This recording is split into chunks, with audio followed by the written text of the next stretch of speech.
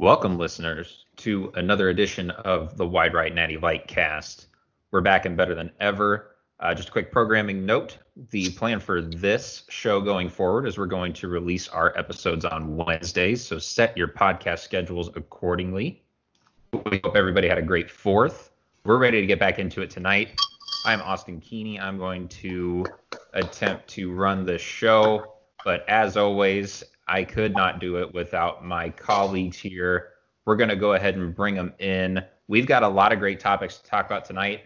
You're going to want to stick around for the interview that Dylan and I recorded with Brett Ciancia of Pick Six Previews. Great discussion about Iowa State, some college football analytics, Sam Ehlinger, Charlie Kohler, Oklahoma, and the Big 12's national perception. Lots of great stuff. So make sure you stick around for that. And like I said, let's go ahead and bring on my co-host for the evening. We've got Ryan Stivers. We've got Dylan Kuhn. Today, they played the role of investigative reporter. For those of you that haven't been on the site, why don't you guys tell us about what you were doing? Yeah, so actually Dylan did a lot of legwork as far as finding out what the scoop was. He had a couple sources that led us to what happened. Really dug in deep in getting into the nuts and bolts of the situation. Really, I did nothing more than try to piece together all the reports that he found from basically the murmurs and the rumors that we had heard. And, we were very happy to be the first to report as to what happened. And, there were a lot of people that were very excited, a lot of moms who are chilling out at home, a lot of college women who are very excited. We put together this wonderful piece about, the best I could say it is that Matt Campbell's doing something very exciting. Wouldn't you say, Dylan? Yeah, I mean, he took leadership a few months ago. The athletic department had to cut some payment, and, everyone needs to generate some income. And Matt Campbell decided to start an OnlyFans account, and I've already subscribed. I don't know about you guys, but I would not be more excited to watch that guy talk about football, chew some gum. I mean, I can't think of anything better to put a $20 subscription to. Yeah, A1 Day One's right here. As soon as, Dylan and I sat down, we had to watch the, like I said, we watched the interview via Cam Soda. It was on Pornhub, and we sat down and we checked it out real quick and, followed along with what he was saying. And really, he got into kind of the nitty-gritty as to what we could expect from his website. And we found it very interesting as to kind of the content that he's going to be pushing out of there. Manning working the camera was a little awkward, kind of had to deal with his grunts and sniffs and sneezes every now and again. But, we kind of got through it, and we're very excited to find out what's going to happen going forward. Now, is there any truth to the rumor that a lot of the content is just going to be like positional workouts of the tight ends? I mean, it's no question that Matt Campbell loves his tight ends. I'm sure that will get featured. What I have just on loop right now is just that's what elite is speech. That was one of the first things he posted on there, and I've just had that playing basically nonstop. Yeah, count me in for when John Heacock pulls out the whiteboard and starts drawing up some defensive schematics. We're definitely excited for the tight end aspect of it. Nothing keeps an offense tighter than an end that's clenched and can do things that's, normally outside of what an offense consists of. A multifaceted tight end, if you will. Absolutely, yeah. One that a tight end that you could really use for multiple purposes. Yep. Now, the thing we're going to be on the lookout for is the NCAA snooping around. Let's just make sure none of that money makes it to Brock Purdy for mullet care products. True. We as newly investigative journalists, we will be high on that mark, making sure all of this money is clean. It was a lot of Big J journalism that went down into this report, to be honest. Really, we had to kind of filter things through, make sure everything was good to go. He can donate things as he sees fit. He can help out with the coaching staff and things like that. But we don't want to worry about the kickbacks. We don't want to worry about, any players getting paid or sexy pomade going into a man's hair. We're just more focused on the content than anything else. I'm just saying, let's be on the lookout for any FOIA requests that go Jamie Pollard's way about where the money's heading. So, You mean the satire piece on sexiest the- man in on- names? I'd probably subscribe to Campbell ahead of Jamie. Nothing against him. Yeah. Tomato. Yeah, to each their own. Yeah. So great piece on the site. Make sure you get out there and take a look. I know the guys worked on that, and it came out fantastic. Something else that might not be as fantastic is the return of the National Basketball Association. We are about, let's say, 3 weeks away from the anticipated return of the NBA. I got to say, I've been skeptical of the Orlando bubble, but when I saw those practice courts going up in the ballroom, I got really excited. So some storylines from around the association of the last week. Some bigger stars have kind of opted out of teams that don't realistically have a chance of winning anything. So Vic Oladipo's out. He's going to be rehabbing. Bradley Beal's not going to play. America's favorite segment is back for another go-round. It's called Dylan's Brooklyn Nets Minute. And just because the Nets will not stop giving us headlines here heading into the bubble. True. So yeah, I'll give you a reason to care about the Nets this week. They're trending number 2 last time I checked on Twitter right now, and it's mostly because no one is going to be there for the bubble. Currently, they have Kyrie Irving, Kevin Durant, DeAndre Jordan, Wilson Chandler, Nick Claxton, Spencer Dinwiddie, and now Taurean Prince all ruled out of the Orlando bubble. So basically, I've seen some tweets. Let's just combine the Nets and Wizards, call it good, and put them at the 8th seed in the East. I think that's the best way to go about it right now. The Nets literally have a G League squad plus like Karis LeVert at the moment, and I'm not even sure if that guy's going to play because he's going to look around, see that he's surrounded by like a team that would be better off in like the Estonian National Basketball League. So yeah, I don't know. I'm not big on the Nets come the end of July.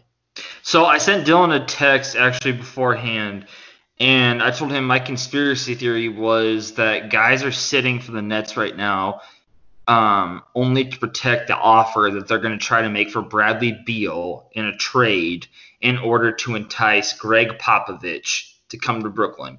Because if you follow any Twitter threads or NBA Reddit threads, there's a lot of heat coming right now that there's a quote-unquote grandfather offer or godfather offer coming to Greg Popovich to come coach the Nets for, what was it, 1 or 2 years? It's one of the two. I've seen on NBA Reddit, I've seen 1 year get passed up, just like all in for next year's like championship run. So the conspiracy theory that I texted him was everybody's sitting right now because they're getting ready to make an offer for Beal to bring Beal to Brooklyn in order to entice Pop to leave San Antonio and coach him for 1 year for a title.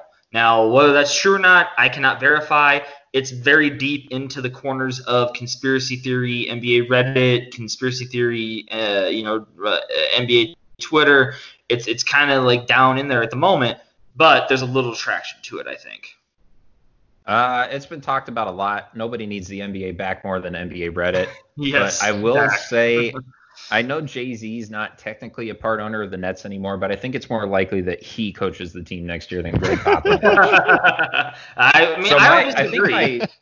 think my grand question about the Nets right now is who's the most hilarious player that they could bring on to go play in the bubble? What's Dellavedova doing? Jimmer Fredette. I'd like to see him get a shot. Maybe like just going through TBT. I hope just like the Nets GM is watching. Maybe pick a couple guys up playing TBT right now. Just someone like kind of in shape.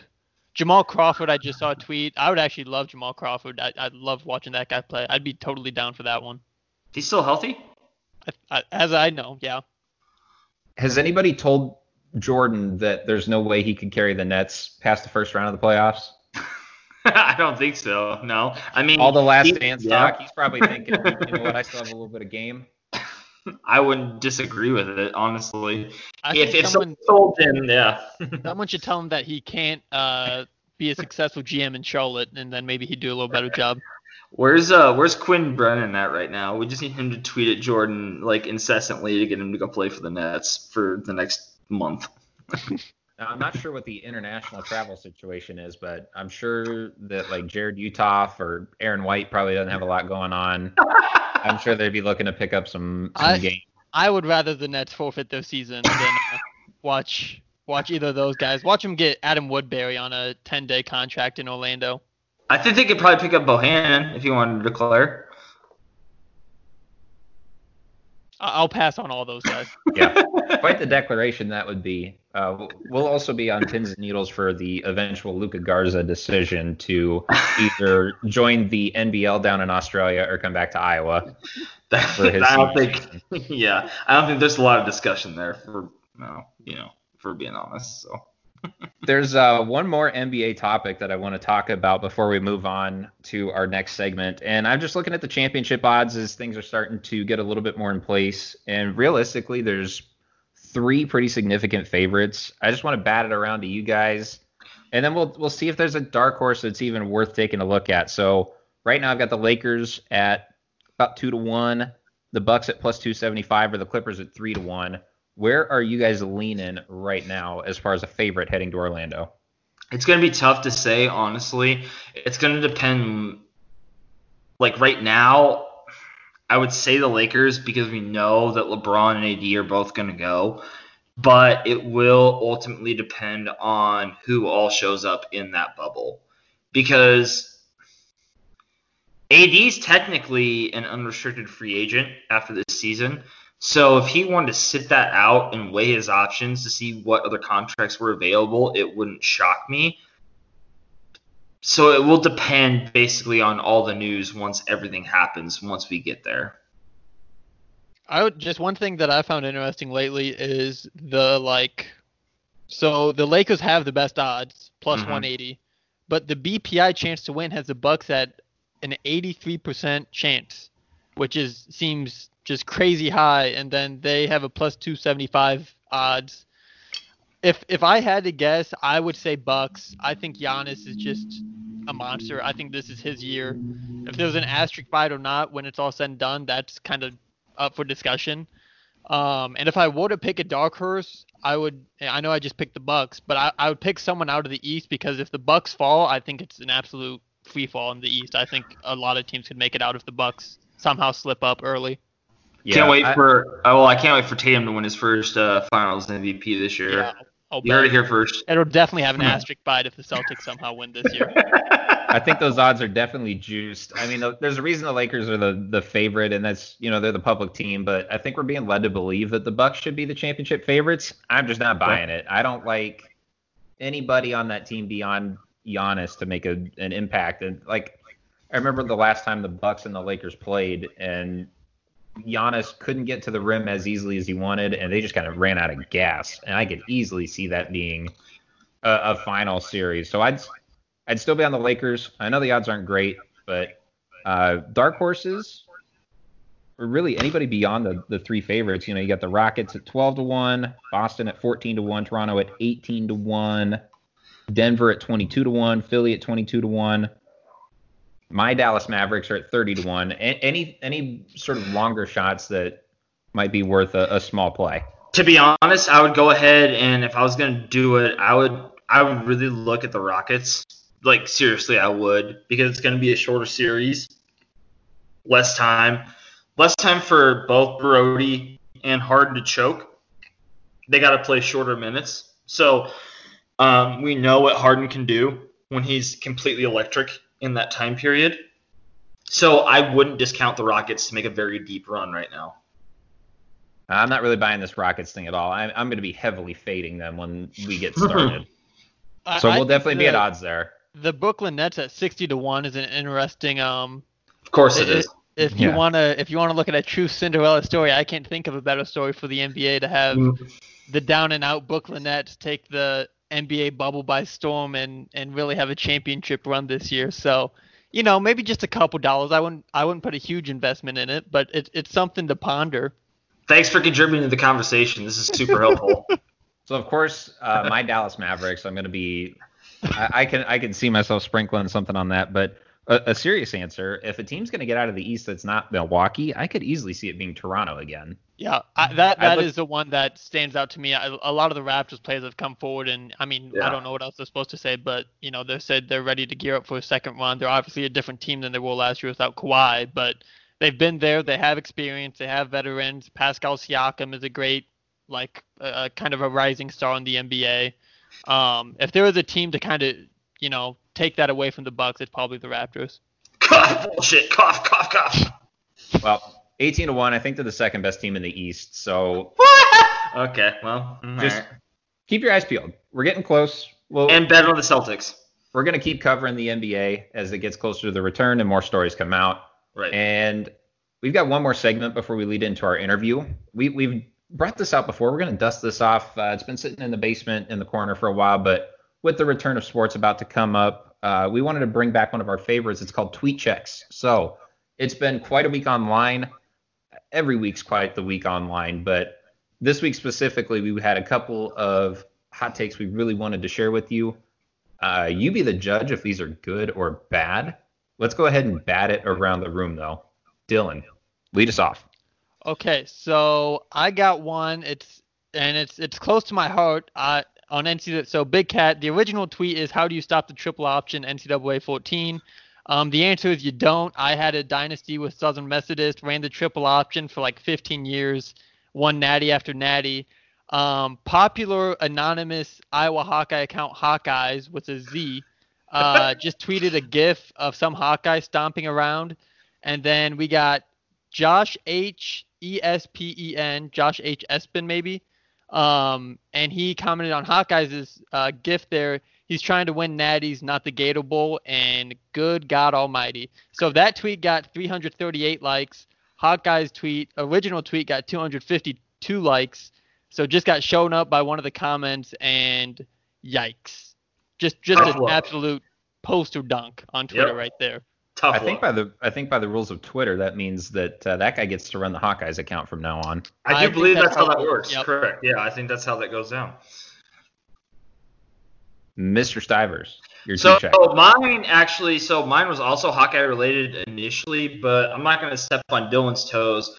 Mine's actually going to go to Hilltop Hoops, whom I quote tweeted earlier because they posted a shot of Ben Simmons working out before he heads down to Orlando, and it says, looks like Ben Simmons expanded on his range during his time off, and he's taking 9-foot jumpers. Yeah. So for those of you, One-handed too. It's not like they're good-looking jumpers either. nope, agreed. Yeah. So for those of you who don't know anything about Ben Simmons, not a jumper guy. Not the type of guy who you would ever. So it's that time of year where I get the NBA workout videos where it's Ben Simmons can shoot threes because he's in a gym where nobody's guarding him, and it's just like him popping shots off. So tweet check to Hilltop Hoops in saying that Ben Simmons can shoot, because I'll believe it when it actually happens based on the fact that he has taken, as of right now, and I looked this up earlier, I think it's like 1-3 a season average since he's been in the NBA. Yeah, that video is hilarious. Yeah. Like if he pulls off the step back one-handed 8-foot jump shot in the bubble, it's probably going to end up like 4 courts over. Yeah, so tweet check to Hilltop Hoops for saying that Ben Simmons extended his range, because no, he did not. All right, I'm going to bring this thing home with the tweet check from our, I don't know, not a friend of the pod at the moment, hopefully someday, Tom Fornelli, if you guys follow him. Be great. This is about the quarterback extension market, so I'm just going to read this verbatim. I know Mahomes is great, but you have to wonder if KC will regret locking him up that long before finding out whether or not Mitch Trubisky comes onto the market. You feel bad. I feel bad for you, man. Yeah, that's tough. That's a bad look. I do enjoy the spin zone because all I've seen for the last 2+ years on any NFL corner is the Mitch Trubisky Pat Mahomes comparison. So props to Tom for trying to spin it in our direction. Pat Mahomes also lost 66-10 to Iowa State one time. I don't know if people brought up that. They do. Also, another good thing for your Bears here, Keeney, they saved like $400 million. So props to them. I don't know. I know we declined the 5th-year option on Mitch, but there's potential for him to play this year. You know, that like 15-year, $1 billion extension is still out there waiting for him if he goes out and earns it. So would you rather not have Mitch Trubisky or spend $500 million on Pat Mahomes? I guess is how you look at that. I mean, come on. I'm excited for David Montgomery to carry the ball like 40 times a game this year. I hope. And then that not get paid he'll to have hold him up the run. whole way because I know David Montgomery is just a man out on the field. What sucks about that is gentlemen. the running back market. They never get paid for that, though. Yeah, you got to really Not stand like out. that. This will be his year. Hopefully the line's better too. But anyway, ladies and gentlemen, those are our tweet checks. We wanted to keep it short this week because we've got this fantastic interview about to come your way. Like I said, Brett Ciancia, Pick Six previews, talking Iowa State football, timely. I sure hope football happens this fall. But please stick around. Hey, everybody. We could never forget to thank our loyal sponsor, Estes Bar and Grill, right there on Campus Town in Ames. They've been great to us, especially throughout the pandemic. So please remember to support them, especially once hopefully Iowa State football season comes back around.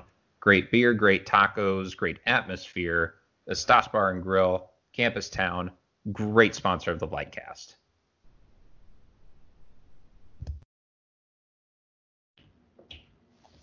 We now welcome on a very special guest, one of the better guests maybe that we've ever been able to get. It is Brett Ciancia, better known as Pick Six Previews on Twitter. He is a college football writer. His book for the 2020 season just came out, he said about 10 days ago. Also a prolific podcast guest. We were just talking about this. How many pods have you done in the last week and a half, you said? Yeah, it's crazy. So I spend 5 months building this book and putting every second into it. And then once it launches on sale, then you flip a switch and it just turns into straight podcasting and radio. It's talking season. So, loving every second of it. It's been 40 shows in 10 days. We're very appreciative that take a little bit of time to talk about Iowa State. How does it feel having the book out there? Like, are you excited to be done with it? Are you kind of looking forward to what people have to say? Or are you just like really relieved to be done with it?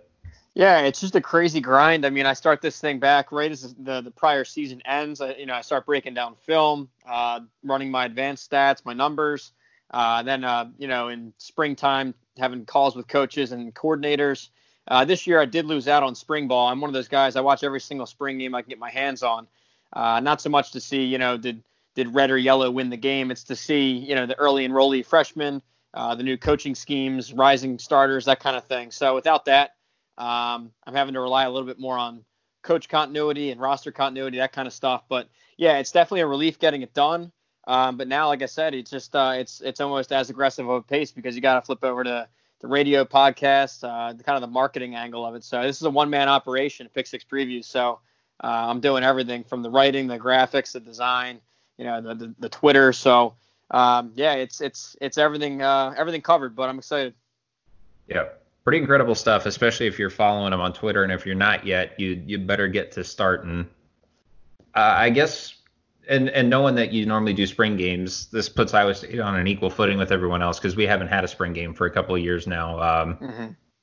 Yeah, I think 1 year, well, it usually rains, I think is the case. And then last year we just kind of decided, screw it, we're not going to have one. Wanted to start us off with kind of a higher level question here. I know you're not a medical expert, but we're about 8 weeks from when we would expect the college football season to start. Just your best guess. Do you think the season's going to start on time? And what do you think about having fans in the stands? Yeah, well, I guess my take on this is, I'm wary of people that are speaking in definitives about September.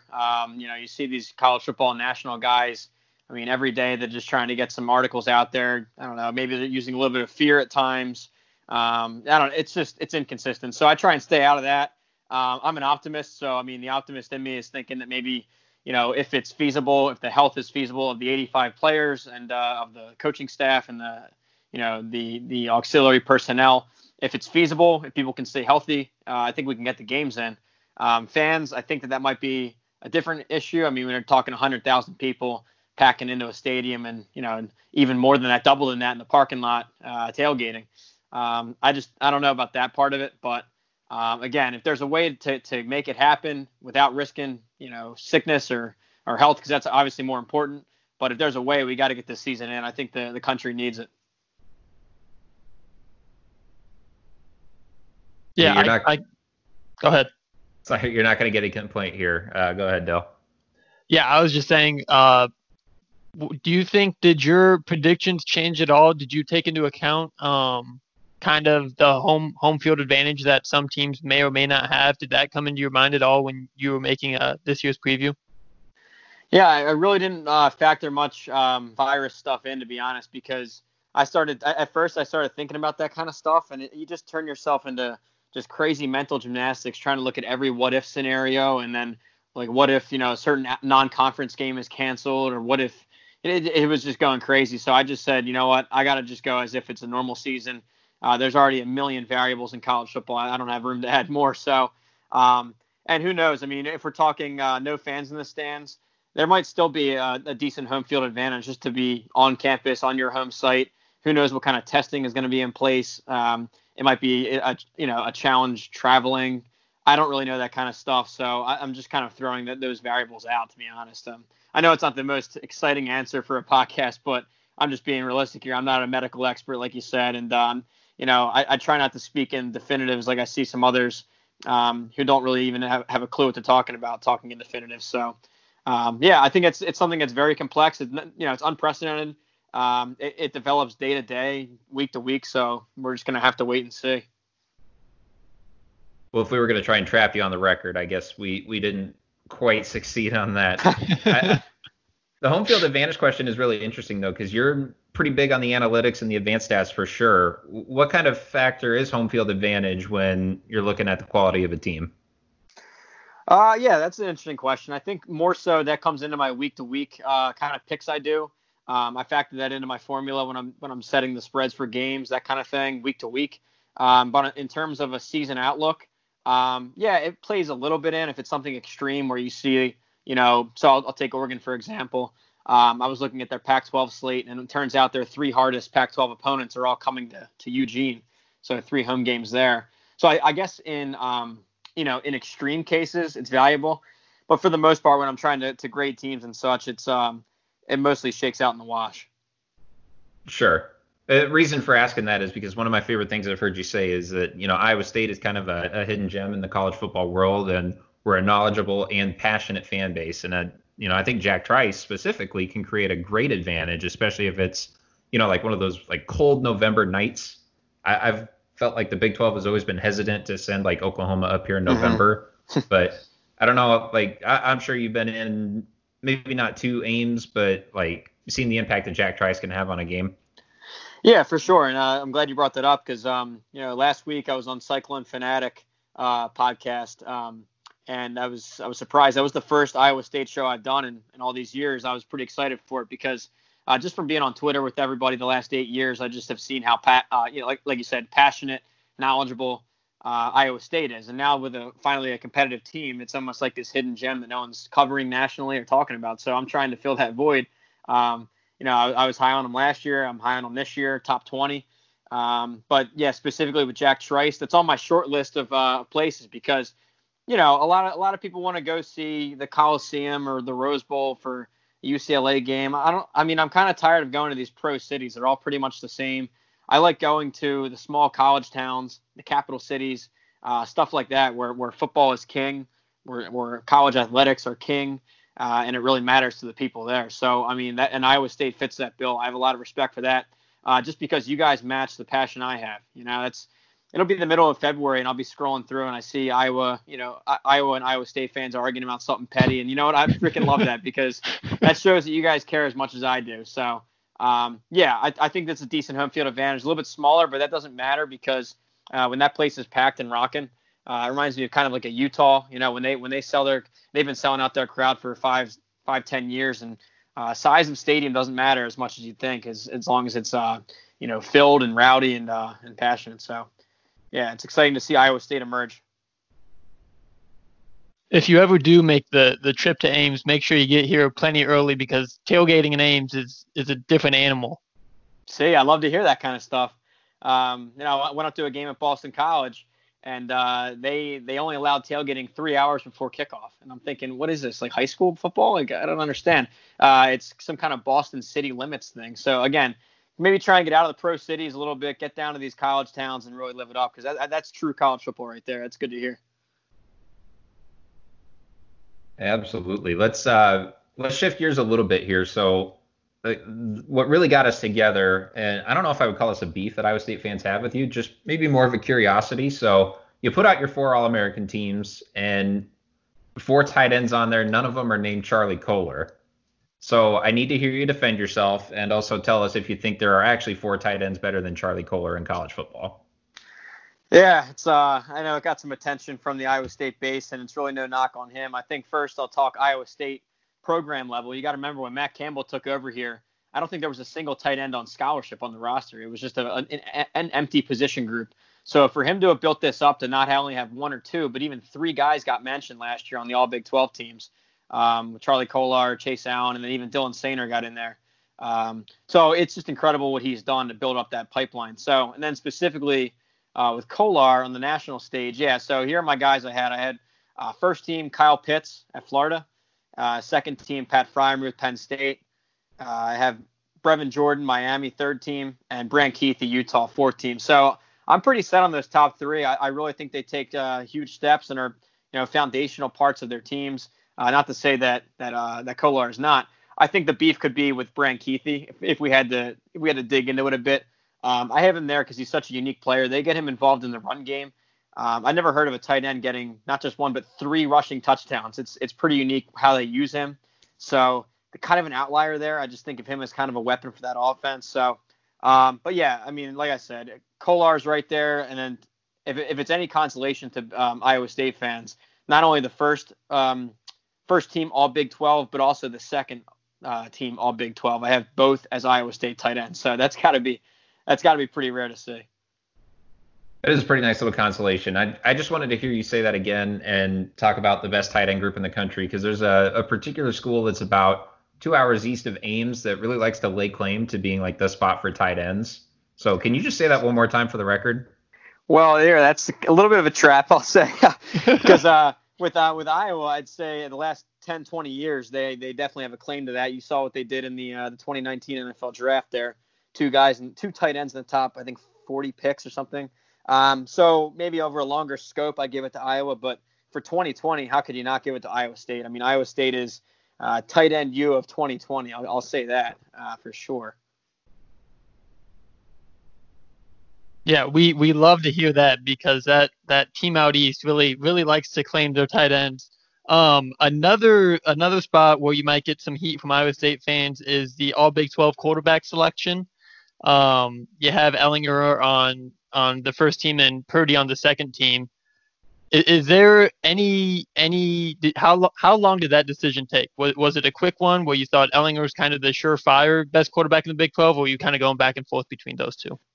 No, yeah, this actually was a back and forth. So this is pretty tough. So what goes into my book is, like I said, a ton of film study. And it ends up being over 1,000 hours total, but it's part of its film study, calls with coaches and coordinators, calls with beat writers, game notes, practice notes, analytics, everything. So one thing I did, I tuned into local podcasts all across the country to try and get down to the details.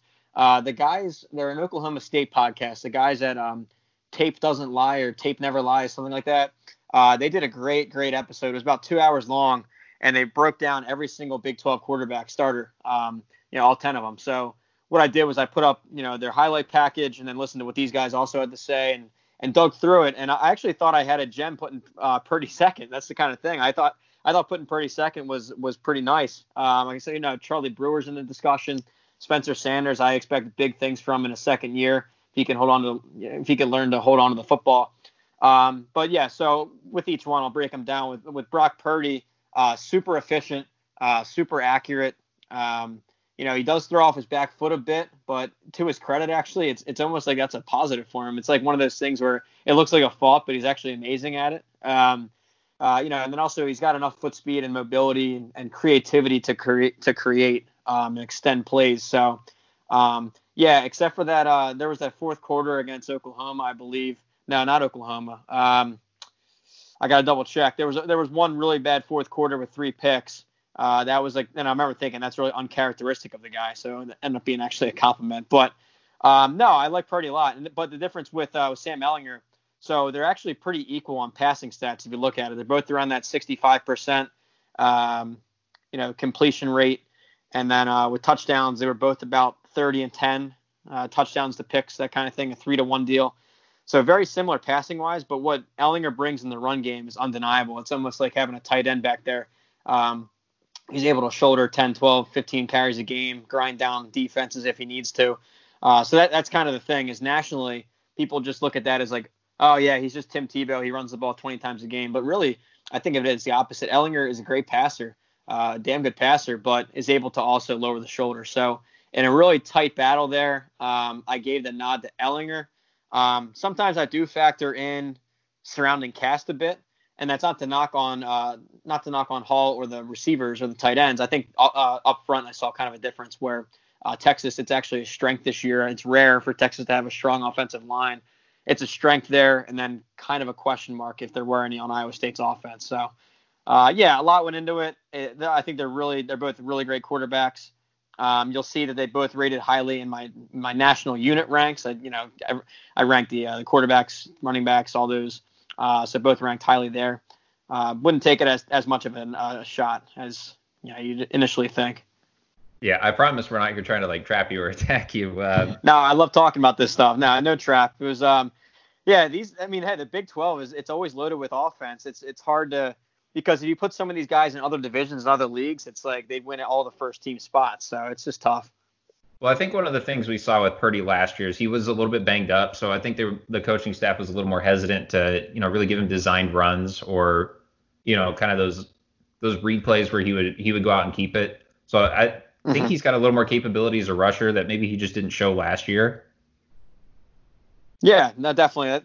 That could definitely happen here. He might be forced to run a bit more as the new offensive line molds together. But speaking of the O-line, one thing I note in there is that, say 5 years ago, so much roster turnover on the line would be, enough to cripple the Iowa State's offense. But what's happened here is with Matt Campbell's increased recruiting level, it's more of a luxury now. You're able to plug in guys a bit quicker and avoid some of that roster collapse year to year. So that's something you're going to start to see in the trenches. You've been doing it at receiver for I don't know how many years now, where most national guys are writing them off right away because the star receivers left, like, oh, Alan Lazard's gone, they're done, or Hakeem Butler's gone, they're done. But yeah, they keep reloading. So it's more a compliment to what Campbell has done there in recruiting and scheme. And another thing, let's put this in context too, because part of my book I like to do is program context, right? Because winning 8 games at Iowa State is a lot different than winning 8 at Alabama. And that's not a knock on what's happened here. It's more so looking at the 150 years of college football history. It's unprecedented, right? So the 10 years before Matt Campbell took over at Iowa State, the passing attack averaged number 85. So, I mean, almost, in the bottom tier there as a passing program. Now you flip it here to 2020, they finished number 20 or top 20 in passing. So, you got to be able to look at that kind of context and really, really appreciate what's happening here. Yeah, I think if you would have looked at something like, say, the offensive line, like telling Iowa State fans in 2014, like your quarterback is going to be really highly touted, maybe not, or maybe they look at like the quarterback at Texas is doing a little bit more with less. It's a pretty, I think every single Iowa State fan would have signed up for that at that point. Yeah, for sure. Yeah, it's funny because when I started this thing in 2012, it was almost a running joke. I'd put Kansas 10th right away and Iowa State 9th right away, and it was just, that was what you just penned in right away. So it's very, very interesting what's happened here the last 4 years, and really, we'll talk more about it, but the defense really is kind of an outlier. I'm pretty intrigued by it. Yeah, I wanted to talk about the defense. Heacock's scheme of kind of that 5 defensive back to combat the spread offense that's all over the Big 12. And now you're seeing, bigger programs kind of adopt it or a version of it. You saw Clemson kind of tweak it a little bit, but they used basically the same scheme. And just how influential do you think that 5 defensive back scheme could change the landscape of college football? Yeah, it's a great point. So when you think of the Big 12, the last 10, 20 years even, it's kind of the sandbox of creativity with offensive schemes. Think of, you can go all the way back to the 2000 Oklahoma teams, even a step further, the old Nebraska option teams, Kansas State with Snyder. I mean, it was all just offensive innovation after innovation. Now into the 2010s, it was Art Briles, and then TCU had a couple years there with Sonny Cumbie and Meacham. It's just always, and now Oklahoma, Lincoln Riley again. So anyway, for a conference that's known for offensive innovation and being on the cutting edge of that, Iowa State and really TCU have owned the defensive side and thrown some wild cards in there and some innovation there to combat this stuff. And yeah, so I think I wrote in the book that John Haycock is the most underrated defensive coordinator in America. I really believe that, because not only is he doing this with, like we said, probably number 50 or number 40 raw recruiting ranking talent. It's not like the big boys with Oklahoma and Texas. So what he's doing with that, but then also the creativity. Yeah, he's going 5 DBs on the field, mixing up coverages like that, very disguised blitzes, pressures from all over the place, that kind of stuff. I mean, it's working. It's acting as a neutralizer with some of these top 10 talent teams. You had Oklahoma. You beat Oklahoma twice the last couple of years. You had them on the ropes again last year. So I think that's the resume itself right there, that this defensive scheme is able to take on the other, cutting edge offenses. And it's not just me saying it. Last offseason, I think it was 40 coaches came through here through Ames, both college and pro, to come talk to Haycock, see his scheme, just watch what he's building, because those coaches can see when something's cutting edge like that, and they're taking notice. Yeah, I think Bill Belichick was one of those coaches that has been paying attention, or at least somebody from the Patriots. So if that's something that's happening, you're doing something right. Your first team all Big 12 defense is just littered with Iowa State guys. Mike Rose, Greg Eisworth, Anthony Johnson, Jaquan Bailey. Do you have a personal favorite out of those guys that you're really looking forward to watching on the field? I think the secondary overall. So I guess I'll just say both Eisworth and Johnson. Just what they do back there. It'll be nice getting Bailey back. So that's a boost. But yeah, just overall, just seeing how this scheme, I'm kind of an X's and O's guy. I try and fit that more into the book than maybe some of the other preseason magazines. And that comes off through with my coach calls too, getting to talk to these guys. I like putting some scheme in there. So to see this 3-3-5, only a handful of programs are running it. And most of them are just Rocky Long disciples, the San Diego State coach. So to see it in the Big 12 is fascinating.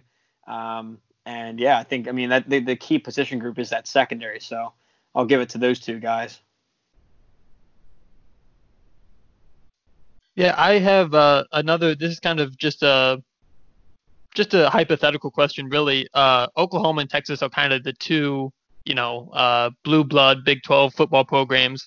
But as well with Iowa State having a bunch of defense, all Big 12 players, Oklahoma State was on there quite a bit too. And I was wondering, if you combine at the end of this season, if you combine Iowa State and Oklahoma State's win totals against Oklahoma and Texas win totals, which duo would you think would have more wins by the end of this season? Oof, that's very interesting. You mentioned Oklahoma State's defense. This is not usually a side of the ball you'd expect from them. What happened last year was it was an extremely young defense. It was Jim Knowles, the defensive coordinator, second year, so a little bit more scheme implementation. And what happened from the halfway point, Oklahoma State's defense held their last 5 opponents under their scoring averages. It was actually a bright spot to close the year out. So I see all that. The entire defense, 10 starters are back. They're top 10 in returning production. So I'm expecting that defense to not only stay at that, that second half 2019 level, but even increase. So it's loaded with these returning starters and all conference caliber guys. Now to pair with their offense, it's always pretty good. So that's tough because, I have Oklahoma 1, I have Oklahoma State 2, Texas 3, Iowa State 4. So in your question there, that's the second and the fourth team compared to first and the third. So, I'd give it to, the Oklahoma, Texas, but that's not so much because they're blue bloods. It's just kind of where I have them in the rankings this year. So I want to talk a little bit about the Big 12 as a whole. I guess I have a kind of one big question that I want to get out of the way, and then a couple that branch off of that. Do you think the Big 12 has a bit of a bad reputation just because of Oklahoma's sort of shortcomings in the playoff? Yeah, so it's funny. I get this question asked when I'm on Pac-12 shows. They always ask about their national perception, and Big 10 shows as well. They think that, do people still call us slow, like stuff like this. So my take on this is like, you know what? A lot of national college football fans are kind of lazy. They don't want to dig into the detail as much as you'd hope them to. So when you hear things like, the Big 12 is only offense, I mean, it's mostly a lazy take. Now, is it home to some of the most unique and innovative offenses? Sure. Does it play at probably the highest tempo? Yes. But there's still solid defense here. We just talked about Iowa State, and TCU's been a defensive program for decades, and they were able to. They just led the conference in draft picks last April. So, I think it's more nuanced than the average college football fan from outside the Big 12 footprint would talk about. Now, with Oklahoma consistently winning the league, I mean, you'd want your conference champ to show a little bit better on the playoff stage, but I don't really view it like that. I like to see, the top 5-6 teams of each league, a solid core of teams. How are they performing against each other? And this year with the Big 12, 4 teams ranked in the top 20 of my preseason poll. TCU is in the top 30, and I think Baylor's close. So you're talking about half your league in the top 30. It's pretty strong. And it's actually the reason why I left Oklahoma out of the playoff this year, because I think that upper tier, that 2nd through 6 or 7 in the conference, is improving. So I think that Oklahoma and the rest of the league with this round robin gauntlet is going to get scraped with a loss or two. So no, it's just a matter of how you view conference strength. I mean, if you evaluate only on if you can get a playoff team out of here, then okay, then no. But I view it deeper than that, more so, the cluster of teams. Would you say that the ACC Atlantic is stronger than the Big 12? No, they have an all-time dynasty right now, Clemson. It's just all on how you define it and what level of detail fans will go into. You're right on board with kind of what my line of thinking was. This is one of the things about Iowa State really taking a step forward as a program, and maybe Texas taking a little bit of a step back. It almost works to the detriment of the Big 12, where the middle of the conference is really, really good. Like, they're probably underrated on a national scale. And, the thing we get graded on is Oklahoma goes to the playoff and Joe Burrow throws 7 touchdowns in the first half. Yeah. He was gonna do that against literally anybody he played. Yeah, but he did it against Florida even, and Alabama, right? So yeah, I mean, they destroyed everybody. Tore up Clemson in the championship game. But the middle of the Big 12, I really think is underrated on a national scale. And it's kind of that weird ladder where in most years you wouldn't think of Texas being even the 3rd best team. You just automatically pencil Oklahoma and Texas in at 1 and 2, where, programs like Iowa State, regrettably Baylor, have really taken a step up. So it's great football. It makes for really good week-to-week following. And maybe this is more of a rant. I just kind of wish that more national people would pay attention to how good the middle of the Big 12 really is. Yeah, for sure. I try and do that. So another thing that I put in the book this year, it's a new stat graphic and stat I have is it shows the offense and defense, each coordinator back 10 years for every program. And what it does is it adjusts all their stats. It adjusts it to the opponent's strength first, and then also the pace of play. Because let's put it this way, when Oklahoma throws for 500 yards on 100 plays, but Ohio State throws for 500 on 50 plays, one is more important. One is more impressive to me than the other. So a way to account for pace of play and tempo, I put this in there. And still, I was thinking that what it would do, it would scale down these Big 12 offenses and and kind of expose it. But actually, I mean, it holds true. The Big 12 still has the best offenses, even when you account for opponent strength and pace of play. So, and one quick note on that, I was just fascinated by this. I look back the last decade. There were 1,200 or 1,300 FBS offenses. Only 3 ended up averaging 8+ yards per play. It ended up being 2017 Oklahoma, 2018 Oklahoma, 2019 Oklahoma. So I know that's only one program, but it just goes to show you just how incredible this the offenses are in this league.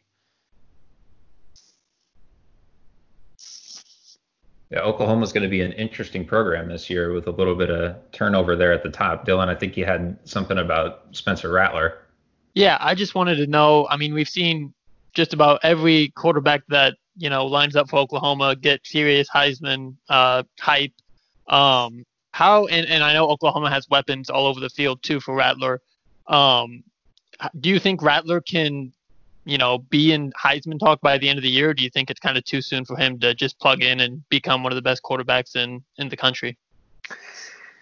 Yeah, so I think I've learned my lesson to stop doubting Lincoln Riley's quarterback reload. I did after Baker left. I was like, nah, there's no way they can keep this pace. And then after Murray left, I thought the same.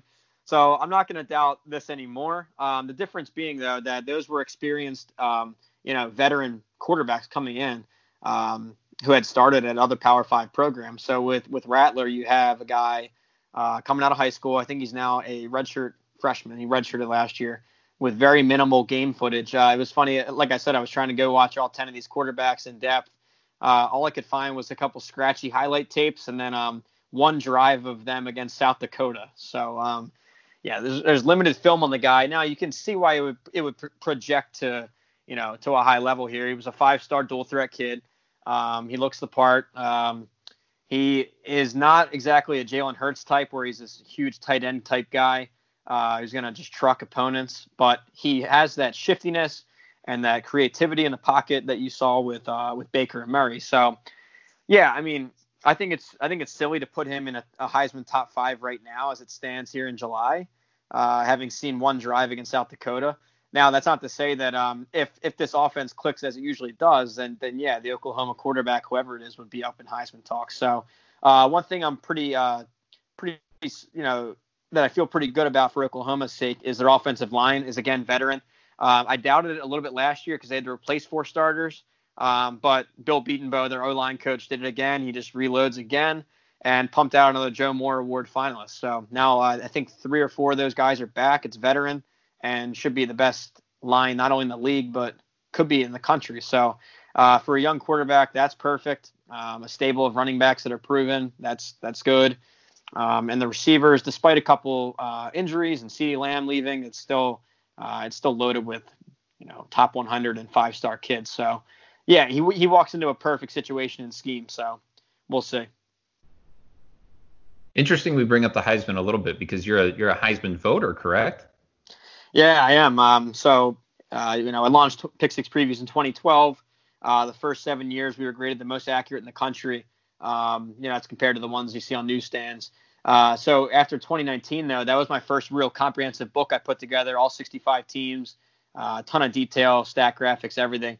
After that book went out, it kind of made the circles around the media circles. And I was invited to become a Heisman voter at the end of last season. So the ultimate honor. I was just blown away by it and just love seeing all that feedback and seeing it take off nationally like this. Are you looking forward to voting for Brock Purdy on your first ballot, or? Well, after talking with you guys, I think I need to get Charlie Kolar up there, number 1. Yeah, got a little redemption to make up for. If I ever want to be served a beer in Ames, I gotta atone for that. So what you're saying is Brock Purdy's on the radar. Oh, for sure. I mean, so here's the thing. I mean, and I don't want to speak for all voters, but you all see it in the results every year. It's almost become the quarterback on the playoff team is who you vote for. But I study all 66 of these Power 5 programs. I'm keeping an open mind, all positions, all teams, right? So now, do I think wins and losses matter? Of course. I think for Purdy to get into the Heisman conversation, it's got to be, a 8, 9, 10 win year, leading them into some big environments, winning some big games, national TV games, and putting up even better numbers than last year. All that can happen. All that's on the table. It would be silly to write off a guy here in July. So yeah, he's definitely in the discussion. I had Iowa State 9th in my quarterback ratings, in my unit ranks, which for an O-line, you're talking about 5 or 6 players, but quarterback, it's literally just the starter. So I have him as a top 10 quarterback for this year, as we sit here. So yeah, he could definitely join the conversation. A lot of guys can. Yeah, I think if we get past that Iowa game in September, come out on top, it'll really accelerate the hype train because the schedule's pretty favorable for the beginning of the year. We start 5-6-0, find ourselves somewhere in maybe the top 15 of the AP pool that could really get the hype moving. Yeah, for sure. And with Iowa, that's got to be frustrating for Iowa State fans. It's been a couple years now, close defensive struggles where maybe you even outplayed them a couple years. Had some fluky stuff. I think the muff punt was last year. Stuff like that. So, I mean, that tends to, even out over the years. So you just got to keep the faith there that you'll get past Iowa. This could be the year. That would be with a new starting quarterback for them. Their defense loses a lot of star power at each level, and it's a short off season, so it's going to be tough to get Spencer Petras up to full speed at quarterback. So let's say you win that game. I have Iowa State ranked way above Iowa in my preseason poll and analytics. So that would mean a likely 5-0 start heading into Stillwater, and you get the two Oklahoma teams back to back, and that'll really be make or break on whether this will be a Big 12 title run or still have a shot at 8, 9, 10 wins, which 10's never happened in Ames. 9, I think maybe once. So anything in that category is all time history level. So yeah, start 5-0 and see what happens against the Oklahomas. Trust us, we've been reminded of that fact a time or two. Oh, I bet. Yeah, we hear the 10-win thing a good amount on Twitter. All I need to know is that I can clip you saying that we're better than Iowa this year, and last year was a fluke. Yeah. So no, and as we talk on that real quick, so one of the main analytics I do is the Game Grader formula. It's called Game Grader. What it does is it looks at all the key stats of a game: scoring differential, yardage differential, per play metrics, explosive long yardage plays. Anyway, it calibrates that down to a score and adjusts for opponent. That sounds like a word salad, but basically what it does is it proves that Iowa State was a lot better than that record last year. It's kind of a case study, actually. They were 7-6, a 6-loss team, right? But a lot of them were by a point or two or within a score, and they actually ended up 18th overall in my Game Grader formula in the nation. So a 6-loss team, 18th in the country. Something doesn't really add up there. So what it goes to show you is this is a team that was a lot stronger than that record, and that tends to project positively the next year, especially with this much continuity on defense, returning starter at quarterback, coaching continuity, and a weird off season here. So yeah, I'm pretty high on Iowa State heading into 2020, and yeah. Bill, you got anything else? No, I think him saying that we're going to beat Iowa and start off 5-0 is exactly. I think you're going to get free beer and Ames at least until the season starts. Yeah, for sure.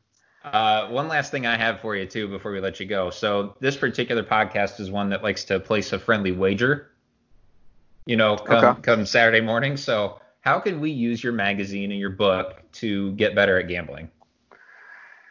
Yeah, for sure. So I think that the book is valuable in the early season games. So you're sitting here in August and September, and you're looking to maybe, put some money on some games. And you don't really know. I mean, you might know the teams in your conference, but there are so many games on a given Saturday, and especially a non-conference schedule, you don't know all the national opponents. I think this book is perfect because it gives you some context on that. It shows you numbers from last year, some analytics. But the key is, no one wants to read about, Iowa State is 0.1215 in X metric, right? I put it back into very readable terms that any football guy would appreciate. The numbers are there. The underlying, analytics are there, but they're readable. They're clearly defined, and they're easy to follow. So I think if you want background on different opponents, on some random non-conference matchups you're seeing come across, and you want to get some action on, I think it's very valuable in September when all this, all the previous year's data is still relevant. Now, once we hit October, November, a lot of this stuff might be different with injuries or who knows what. So I think in the first half of the season, book very valuable for gambling. Just valuable even if you're not a gambler, just for a nice deep read on all these teams, more in depth than you'd see on newsstands. And then as we get into the midseason, I'm trying to put together some kind of some weekly report, and because I update my Game Grader formula every week. I put it on Twitter. You'll see that come through. I want to get some more write-ups mid-season to add on to this. But this is great for the summer and for the first half of the year for sure. That's right. You heard it here first, guys. You know where to find it if you want some great gambling advice. If people want to find your book or just, keep in touch with you or follow along, where can people find you? Yeah. So first off, thanks for having me on. It's been great talking to now 2 Cyclone podcasts in this week. So you can follow me at Pick Six Previews. That's all spelled out. And the website is pick6previews.com. And on there, I have a couple sample pages because I know it's a newer product. A couple sample teams. You can see the level of detail I put in, the set of infographics and stats, and then a couple testimonials in there. I just got a big one this week from ESPN's Chris Fallica from Game Day, the Bear. So that was huge seeing that come through. But And also, I want to throw in a discount code to any interested Cyclone fans. Just type in Cyclones at checkout, get a nice discount. And yeah, reach out on Twitter if you have any feedback, or if you ever think of a stat you want to see researched. I'm all ears. That's perfect. We'll put that in the episode description, and also tweet at him like if Charlie Kohler has 100 yards and 2 touchdowns in a game, just say like, hey, you know what you're missing. I want every touchdown sent to me. So. Yeah, no, I love it. Yeah, keep up the passion. Again, I love finding gems like this. Last year, I talked on a lot of Utah podcasts. It's reminding me of that, where it's more of a local in-state team. It doesn't get much national coverage, but the fans are crazy. They're passionate. They're thirsty for a winner, and starting to finally get a little taste of it, and it's taken off. So, a lot of credit to you guys hanging through some lean years, and excited to see this thing continue to build. Couldn't have said it any better ourselves. Dylan, Brett, thank you very much. Again, that's Brett Ciancia of Pick Six Previews.